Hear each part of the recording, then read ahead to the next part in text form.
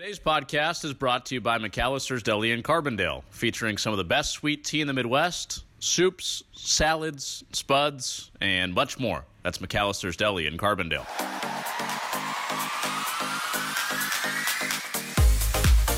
It's time to talk some soccer. Let's do it. Talk some beautiful game for the first time.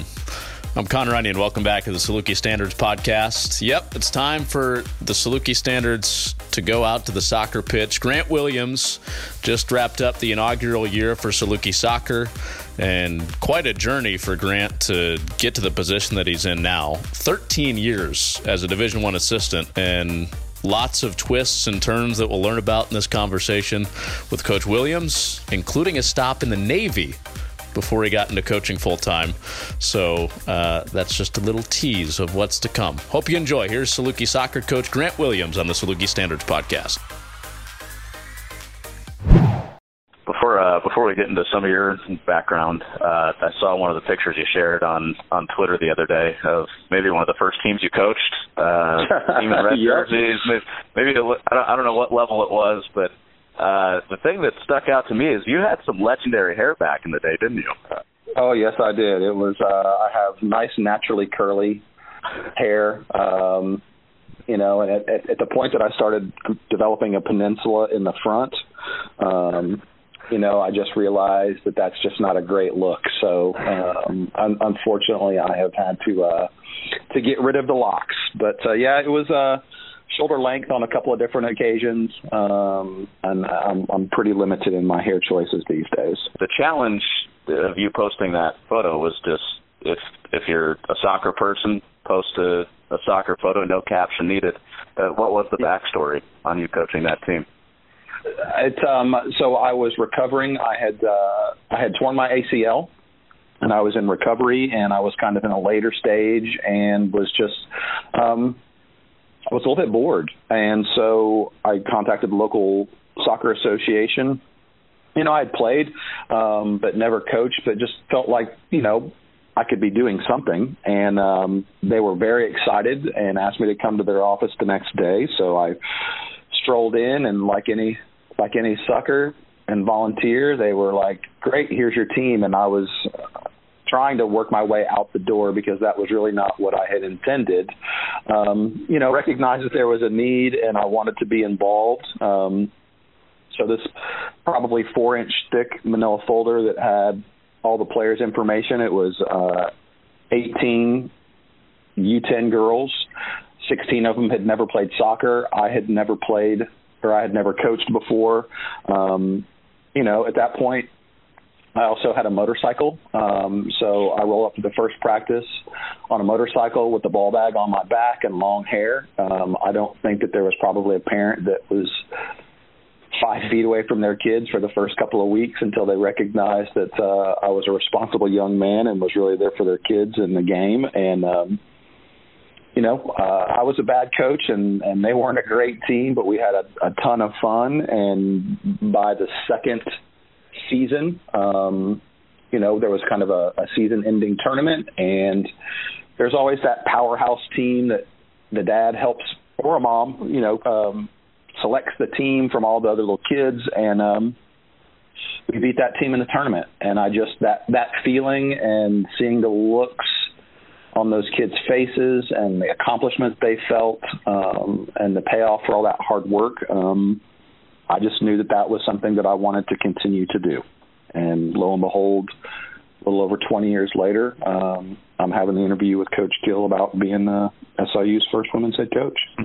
You got hooked by the end, but when you first started coaching that first team, did you think it was temporary? Like, this is just kind of a thing I'm going to do to fill the time while I'm injured? Or did you know all along? No. I mean, that was it. I knew that I was staying with some friends because I had a Jeep at the time that was a standard, and I wasn't in a position to drive it. So I was just, I lived in Waco, and, that wasn't home for me. I knew that I would be leaving and, resuming trying to play. And, I just, I was very fortunate at that time. Randy Waldrum, who is a known name commodity in women's college soccer, was at Baylor. And so I called him up and was, hey, I'm a young coach and don't have much experience. How do I get better at this? And he was nice enough to just invite me over to his office, and he and I chatted about soccer and what coaching education was about and how to find those resources and what some paths to pursue. And I don't know, it's probably 12, maybe about 10 years after that I was a Division I assistant, and I was working camp at Notre Dame, and he remembered, because as soon as I mentioned the hair, he remembered that conversation, and then it was he was back in the college game after a little stint with the Houston Dash on the pro side, and I was at a recruiting event, and it was just I had to go say thank you. I appreciated the kindness and his desire to pay it forward and help a young coach with some good advice.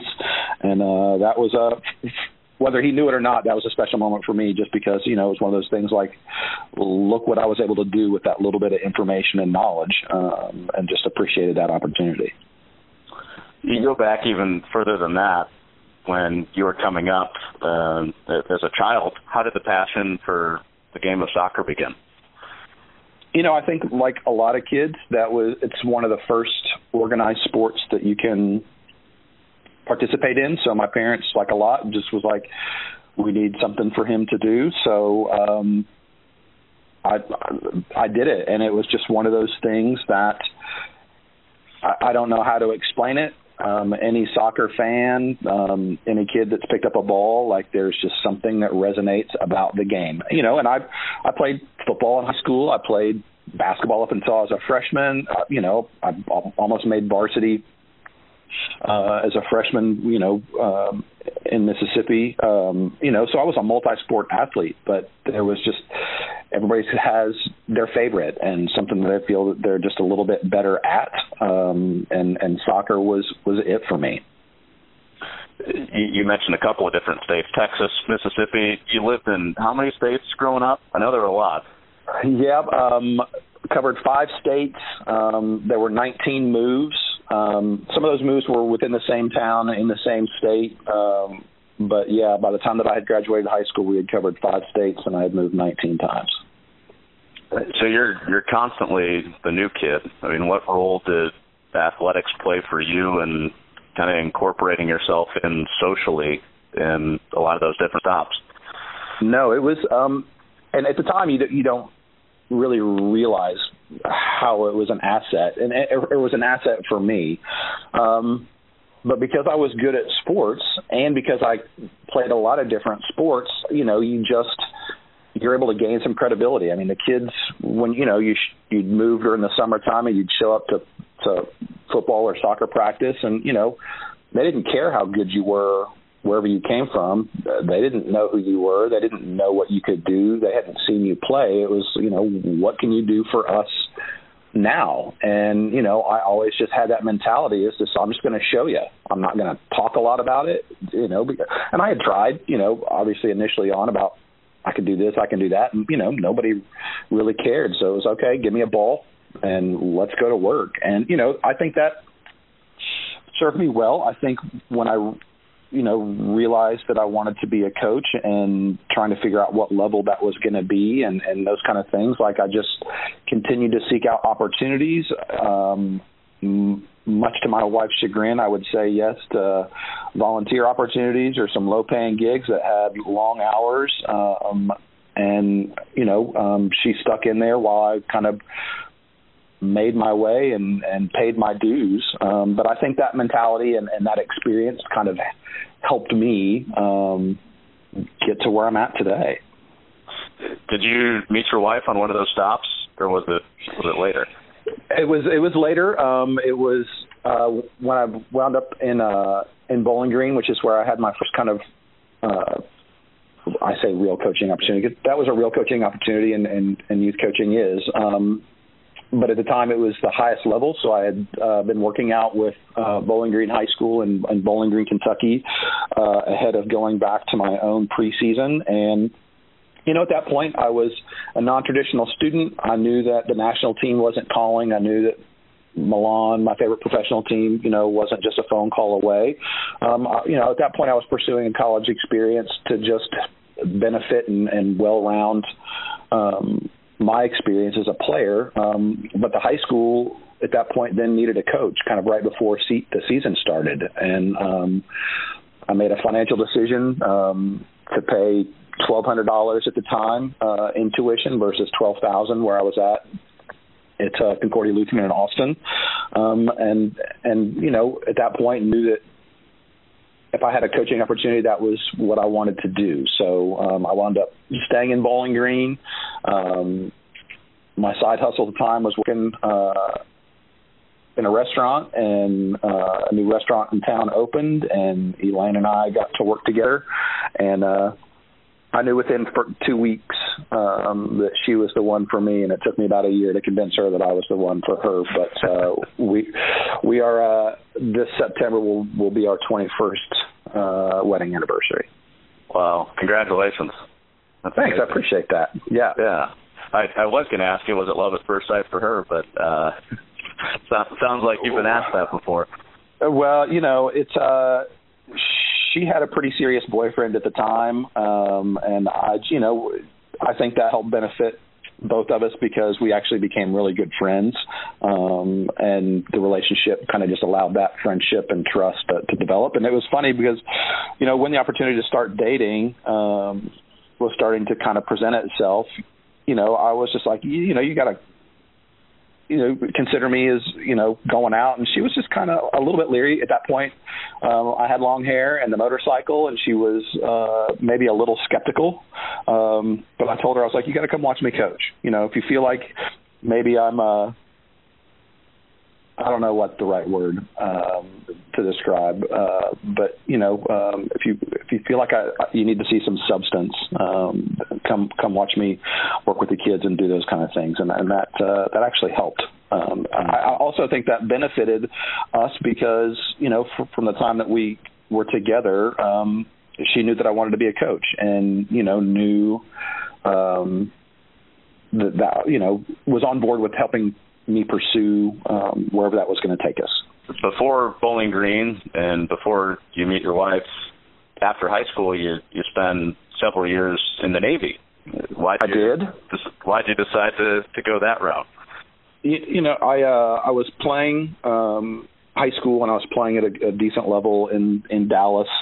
I was set to go as a walk-on at North Texas. And, I thought that I kind of knew what my path was going to be.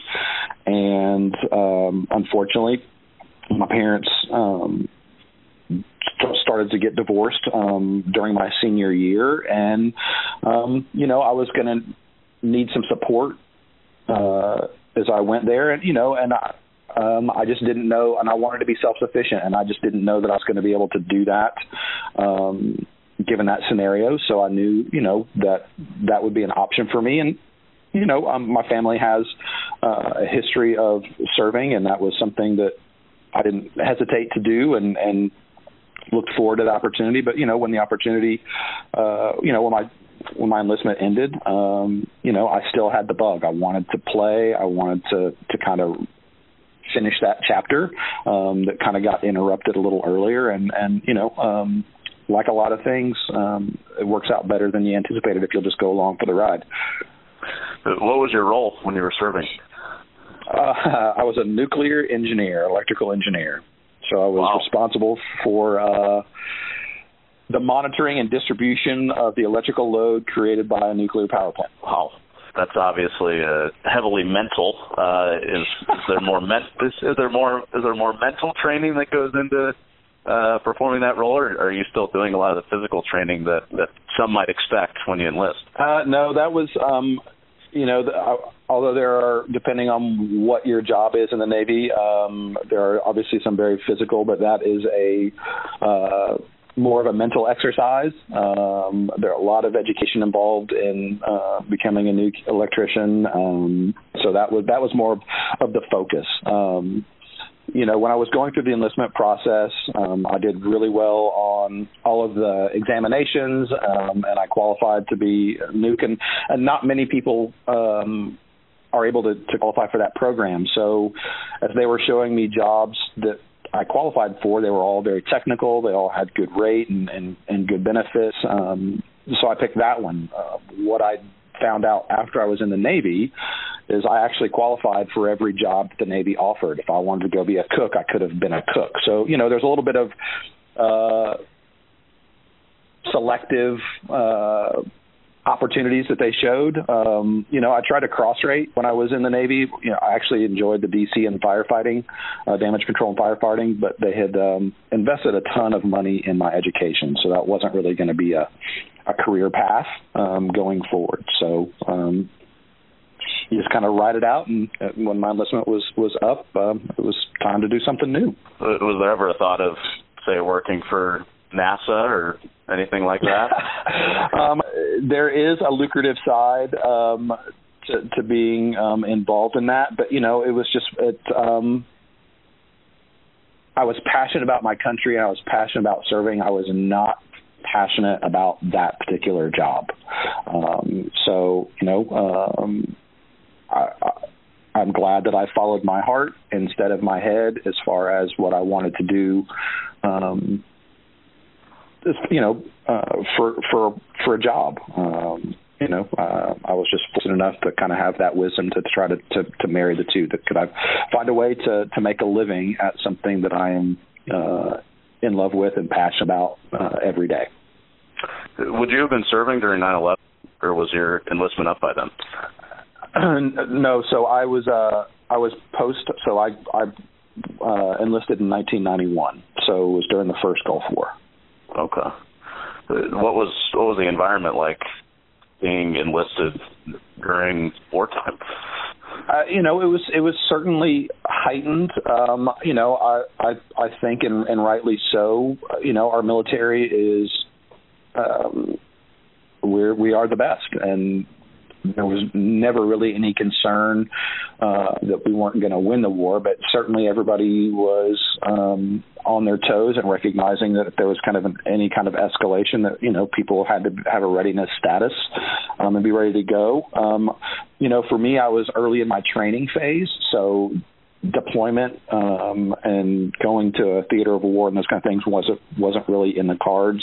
And then by the time that I was eligible to go to see, the conflict was really kind of winding down from that standpoint. But, it was something that was in the back of your mind, as you knew that was always a possibility that, you signed up and you'd be ready to go if that was kind of what was in cards for you. I'm sure you absorbed a lot of discipline and a lot of leadership when you were in the Navy. What did you learn about being a leader while you were enlisted that you could take to your coaching career? I think in some regards, some of us are innately born with being a rule follower and excelling by application. So in some regard, that was an appeal that I knew that if I did my job and did it well and did it better than other people, that there was a way for me to get recognition in advance. So that was part of it. I think you learn a lot about just chain of command and knowing what your role is and doing your part. And that's a little bit different, and you also learn what as much as you can learn about good leadership and good role models and, those kind of things, you can also see what bad leadership looks like, so that when you're given an opportunity to lead on your own, what you might do differently. But, it was really about messaging and teamwork and just, recognizing what your priority is and the importance of you doing your job and how that relates to the overall success of the team, the unit, the military in that regard. That was invaluable firsthand experience for me. So you take that over and are, and able to talk to your kids about that, know what your role is, do it to the best of your ability. We play a team sport, and my success is dependent upon the person next to me. And that you hope when you are developing your team culture that they recognize that, I'm doing some of these things for me, but I'm also doing these things for the people around me, so that they can also be successful. Do you reference some of those things directly now in your coaching? Or is it kind of more of an offhand? No, I mean, not so much about being in the military, but just more about the importance of being responsible for your own experience. And,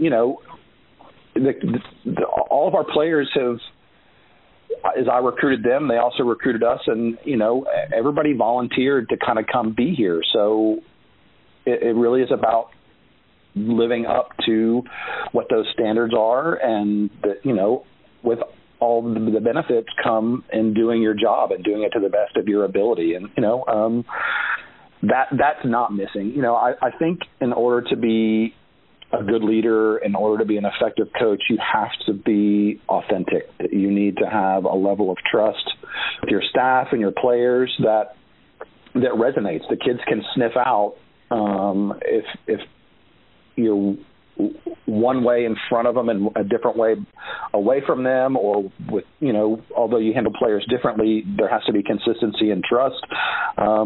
That resonates through our program. That's the kind of culture that we're trying to establish. I see that as, the only way for us to achieve true and sustained success are based on those relationships and buying into that culture that, you are responsible for your experience, but we are dependent upon each other to make that happen in a really positive way. So no, I don't hide and shy away from the things that I feel that are important to our overall success.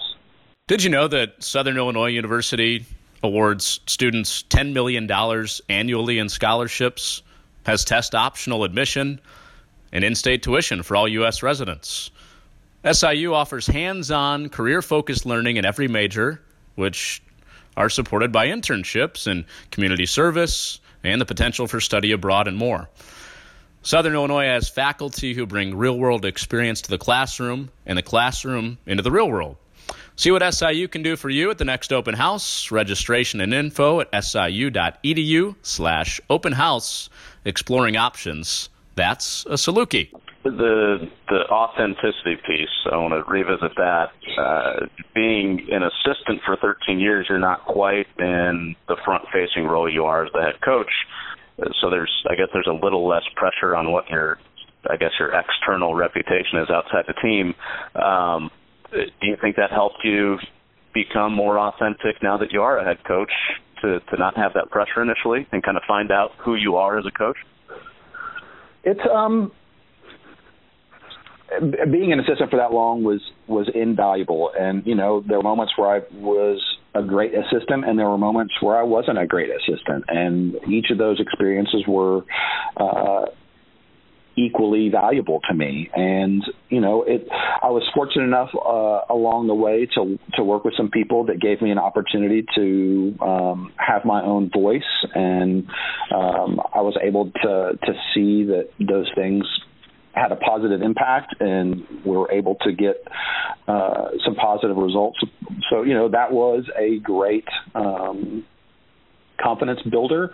And, my ideas work, those kinds of things. The thing that you don't have the opportunity to do as an assistant is really kind of control the messaging and, building the culture. So, each head coach has a different idea about, everything, training, discipline, what kind of relationships do you have with your players, all those things. And, your job as the assistant is to be an asset in helping the head coach realize what their message is and how to get the players to do that.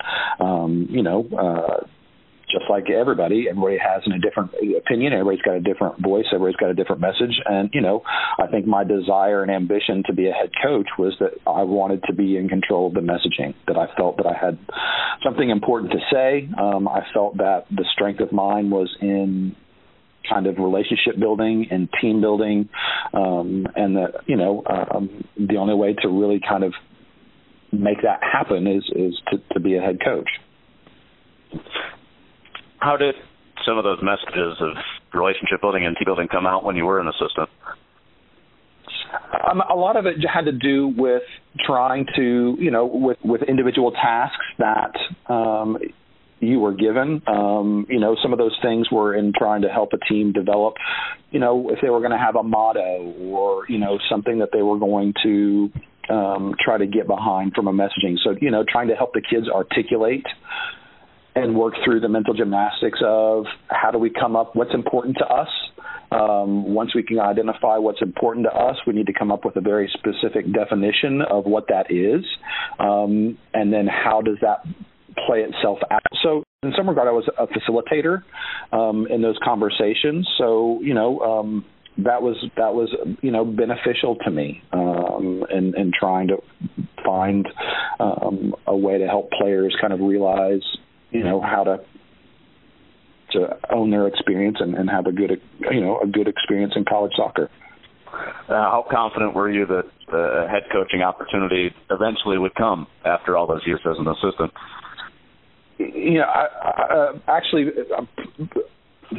Overly confident is probably not the right thing to say, but I was.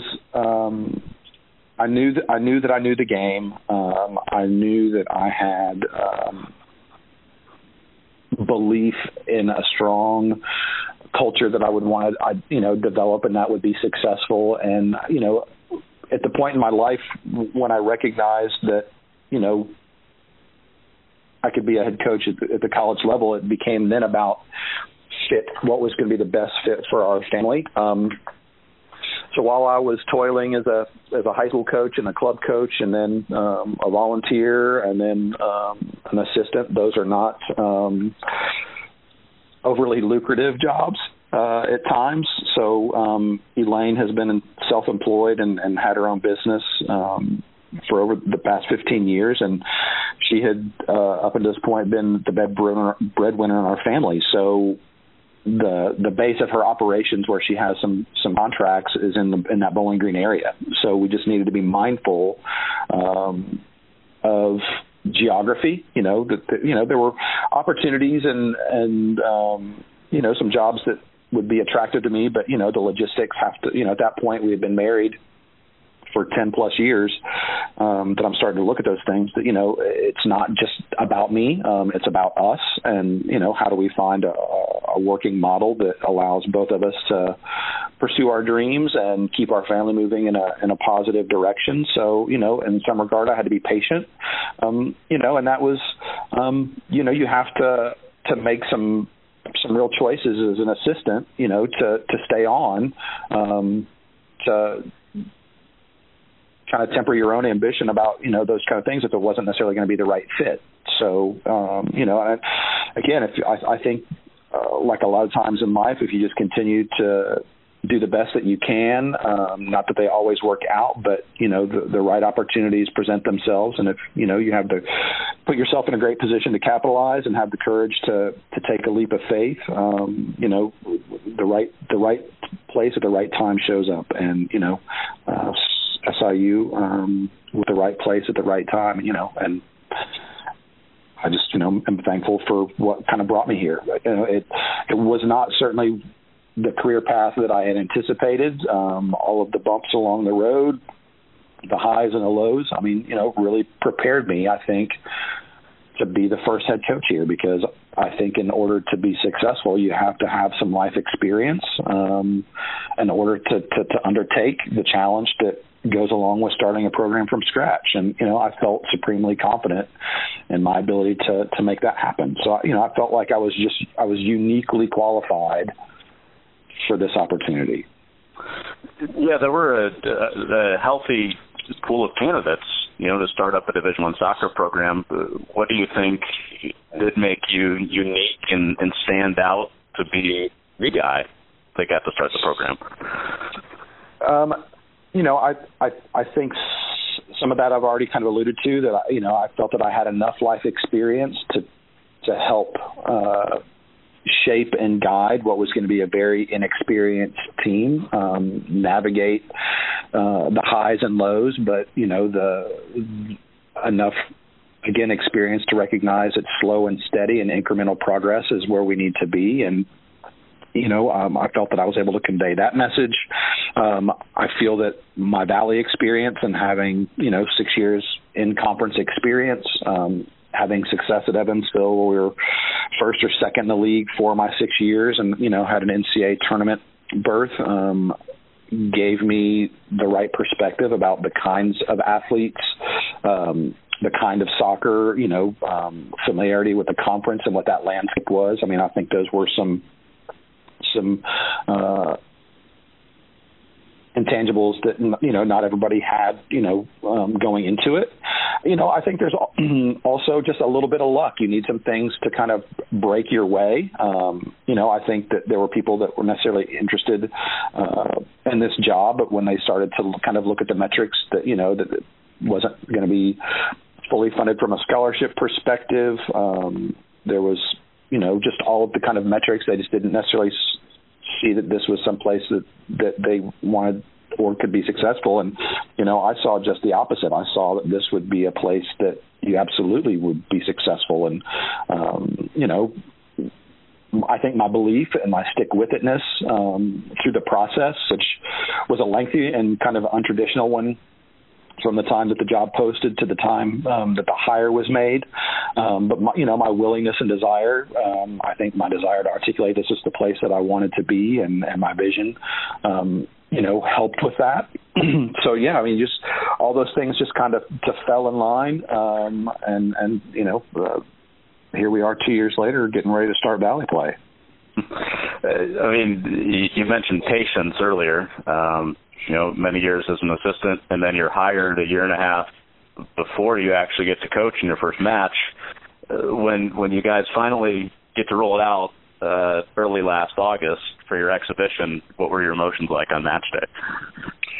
I as I told my wife and other people, like that was a really hard.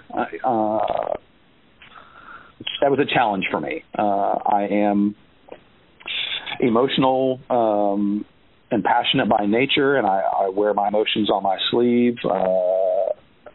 I knew that, just as much as it was our players' dreams come true, it was also my dream come true, that I wanted to be a college head coach. I wanted to be at the Division I level.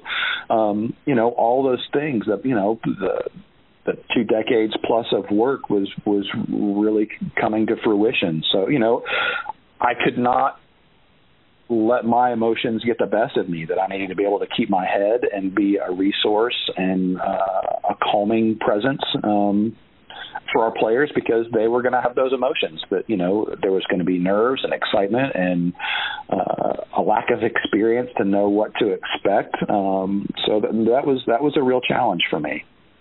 What about the home match, the first home match against SEMO? You have 2,500 people there.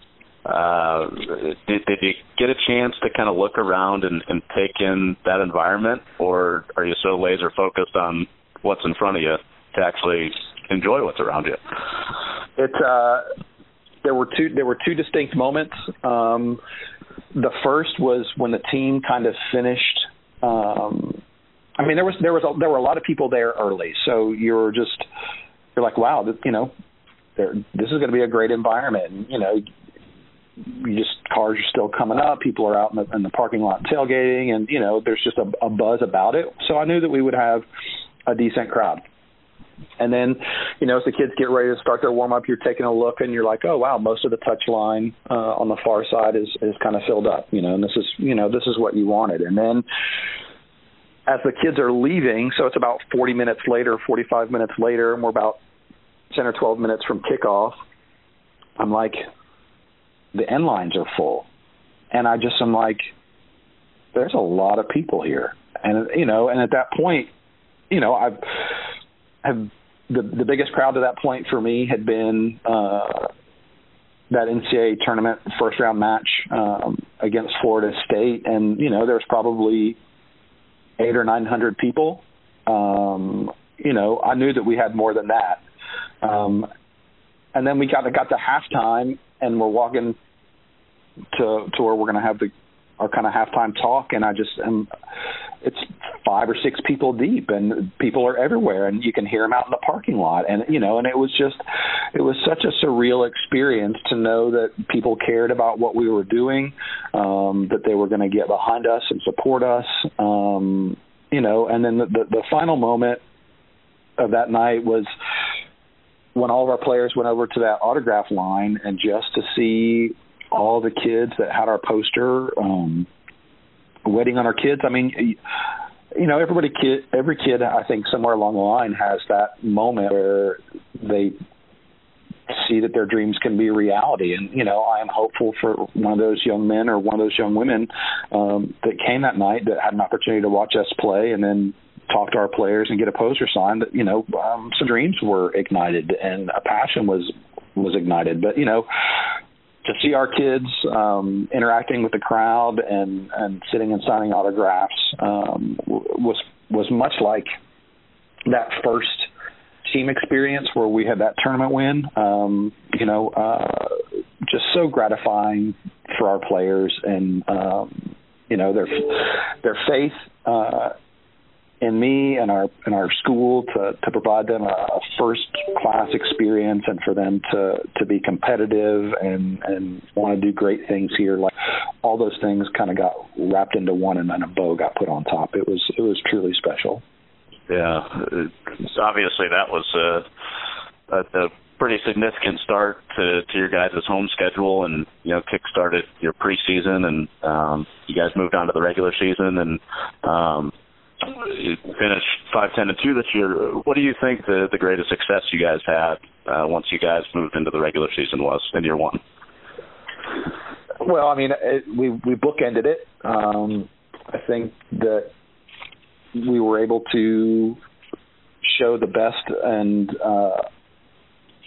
of what our team is about. I think that we were able to execute finally for 90 minutes. So, to start off the way that we did, to finish the way that we did, I think was a great learning lesson for our players, just about where we could go and what we could be. I mean, Cal Baptist was a very good team and had done very well in their transition from Division II to Division I.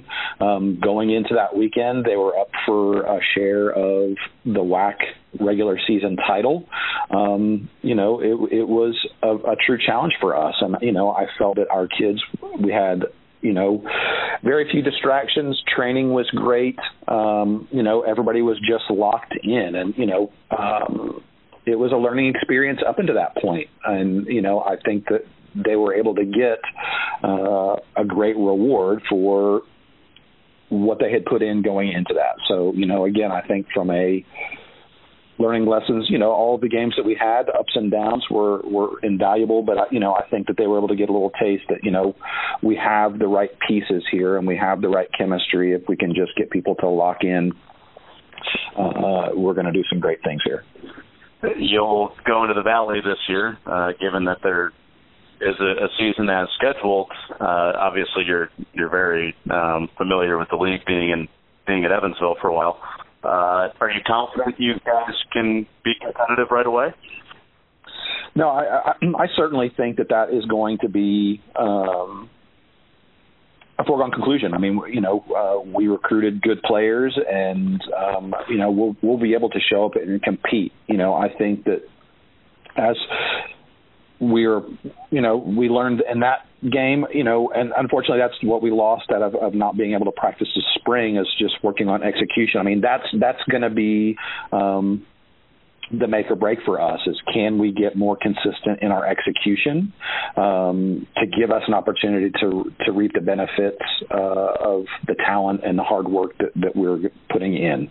I think that there's going to be, again, a little bit of a learning curve as the kids get introduced to what conference play is all about. If they thought it was physical before, it goes up a level. If you thought that the competitiveness was there before, it goes up a little bit. You are now playing for an opportunity to advance your season and represent the Valley. So, I think that's going to be a little bit of an adjustment, but I certainly think we had a lot of players get a lot of minutes, and it was a great learning experience. I think that not having the pressure of the Valley last year was invaluable, and we'll be more than prepared for when we can get to kick off. And I'm excited for that opportunity for our kids. Sure, I hope it's as scheduled for your guys' sake and for the fans' sake. No, for sure. Yeah. Well, I appreciate you doing this. Thanks for your stories and an hour of your time. Well, no, time flies when you're having fun, and I am, whether you call it karma, a blessing, luck, whatever. Just all the things have kind of aligned for me to be here, and for our kids to represent the university and get our program headed in the right direction. It's an easy thing to talk about. A great story that you had in getting here. So can't wait to see how the future unfolds. Thanks, Connor. I appreciate that.